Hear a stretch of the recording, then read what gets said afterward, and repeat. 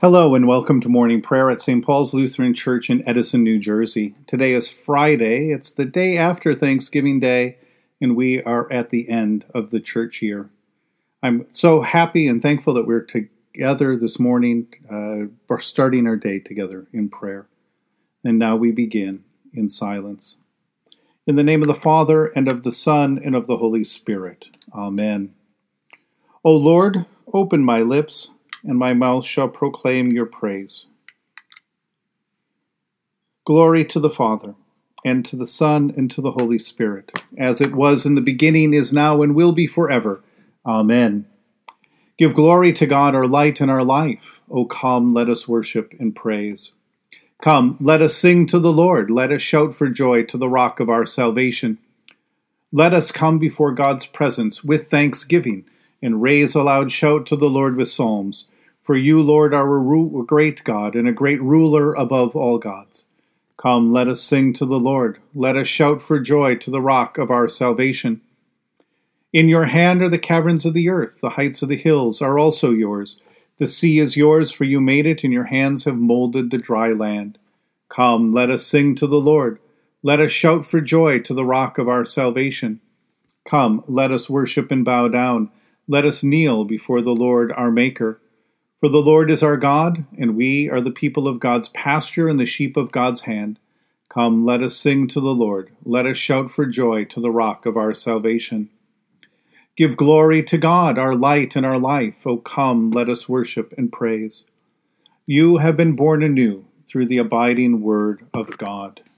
A reading from 2 Samuel chapter 4. When Saul's son Ishbaal heard that Abner had died at Hebron, his courage failed, and all Israel was dismayed. Saul's son had two captains of raiding bands. The name of one was Baanah, and the name of the other was Rechab. They were sons of Rimmon, a Benjaminite of Beeroth. For Beeroth is considered to belong to Benjamin. Now the people of Beeroth had fled to Gittaim, and there as a resident, and there they are as resident aliens to this day. But Saul's son Jonathan had a son who was crippled in his feet. He was 5 years old when the news about Saul and Jonathan came to Jezreel, and his nurse picked him up and fled. And in her haste to flee, it happened that he fell and became lame. His name was Mephibosheth.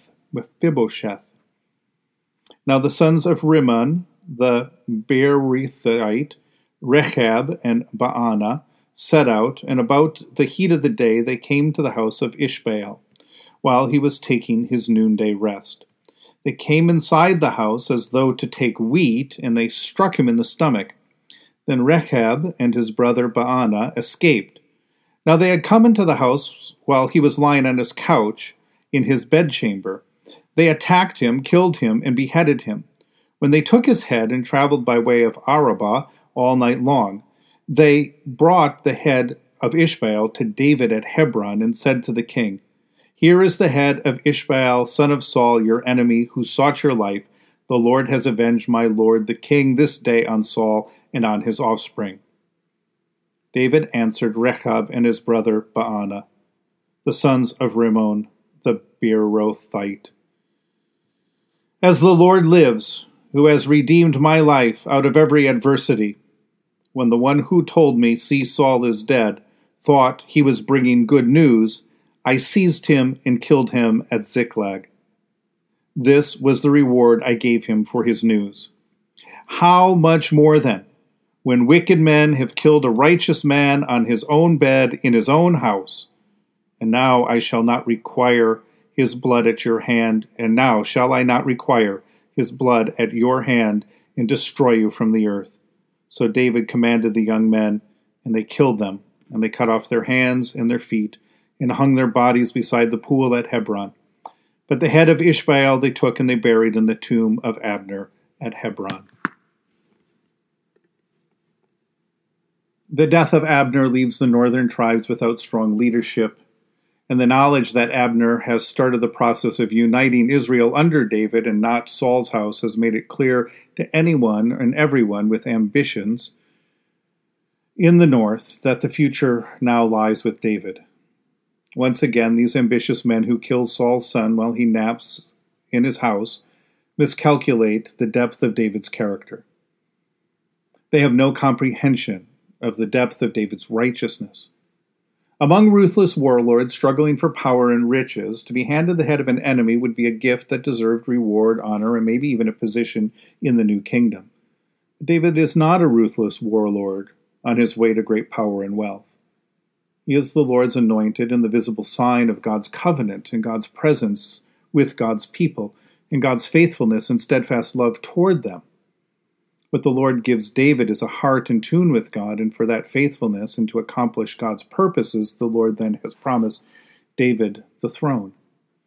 What we are witnessing at each turn is how David's kingdom is not from this world. If it had been from this world, he would have killed Saul when he had the chance, or he would have rewarded the Amalekite messenger who had taken Saul's crown and armband, or he would have welcomed those who killed this last barrier to his claim over all of Israel. But David is righteous and upright and will have no part in the murder of the innocent. So he executes the Lord's justice on those who have murdered Saul's son. Nevertheless, once again, an unspeakably violent murder brings David closer to unifying the tribes of Israel into a single kingdom and accomplishing all that God has promised through David. In the Psalms, we are told that the way of the violent and the way of the scheming and the way of the evil leads only to violence and to more evil.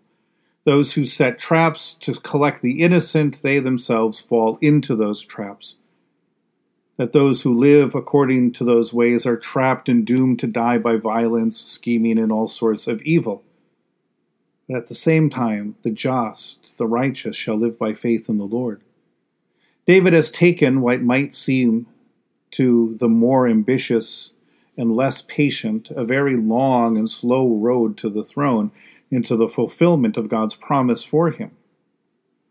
In the process, he has suffered danger, fear, and uncertainty that even drove him out of his homeland for a while. Yet now David, faithful and just as he is about to receive the kingdom that God has promised.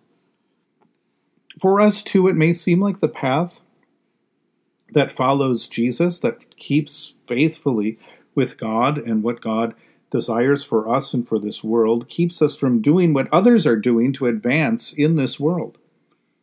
And yet David inspires us by having us focus on what truly matters. It is more important that we act in love and faithfulness of God, and love for our neighbor, even love for our enemies, in following Christ Jesus, who also, in love for his enemies, in obedience to his heavenly Father, went to the cross. This is more important than to receive a kingdom that comes from the ways of this world. In Christ, the Lord has already promised us a place in God's kingdom. What more can the world give than what God has already promised and will surely deliver? In the tender compassion of our God, the dawn from on high shall break upon us. Blessed are you, Lord, the God of Israel. You have come to your people and set them free. You have raised up for us a mighty Savior, born of the house of your servant David. In the tender compassion of our God, the dawn from on high shall break upon us. Through your holy prophets you promised of old to save us from our enemies, from the hands of all who hate us, to show mercy to our forebears, and to remember your holy covenant. This was the oath you swore to our father Abraham, to set us free from the hands of our enemies, free to worship you without fear, holy and righteous before you all the days of our life. In the tender compassion of our God, the dawn from on high shall break upon us.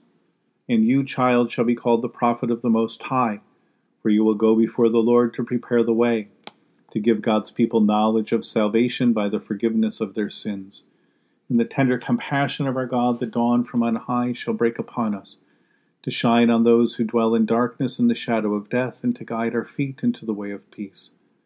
In the tender compassion of our God, the dawn from on high shall break upon us. The Lord be with you. Let us pray. Mighty God of mercy, we thank you for the resurrection dawn, bringing the glory of our risen Lord who makes every day new. Especially we thank you for the sustaining goodness of your creation, for the new creation that comes through Christ, and for all gifts of healing and forgiveness that he brings. for the communion of faith in your church, and for the gift of relationship with others. Lord, we are also thankful that you have lifted our spirits from pandemic doldrums and have comforted each other with each other's presence. We are thankful for the effectiveness of vaccines, thankfulness for showing us new ways to give to each other and inspiring each other to reach out. Thankful for the memories of those that we have shared our lives with and who now dwell in your glory, and thankful for the friends and family who surround us now and help us in good times and support us in bad times.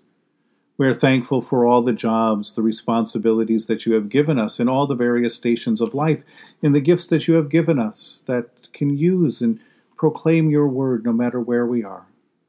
We are thankful for the opportunity to pray together, to study together, to learn your word in freedom and in peace, that you lift us up when you're tired and you remind us that in you is rest. We are thankful for the strength that you have given us, that when we are weak, you make us whole. We are thankful for the family who are far away from us. We thank you for keeping them safe in this dangerous time. And we pray that you once again might reunite us all again in health and in joy. And we are most thankful for frontline workers who continue to care, sustain, and serve us. Help us and protect us in your name. Merciful God of might, we pray you would renew this weary world, heal the hurts of all of your children, and bring about your peace for all in Christ Jesus, the living Lord. Especially we pray for the Church of Jesus Christ in every land, for the people and the ministries of St. Paul's Lutheran Church, for those who govern the nations of the world, for people in countries ravaged by strife and warfare,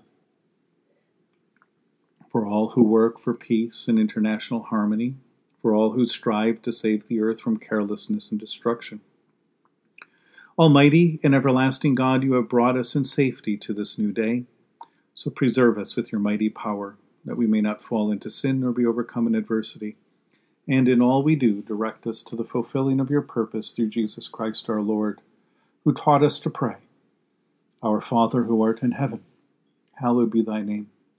Thy kingdom come, thy will be done on earth as it is in heaven. Give us this day our daily bread, and forgive us our trespasses, as we forgive those who trespass against us. And lead us not into temptation, but deliver us from evil. For thine is the kingdom and the power and the glory forever and ever. Amen. Let us bless the Lord.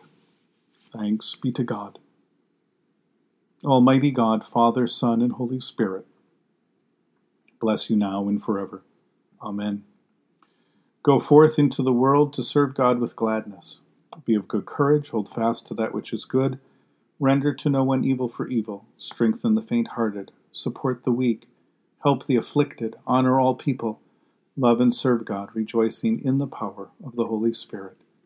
Thanks be to God.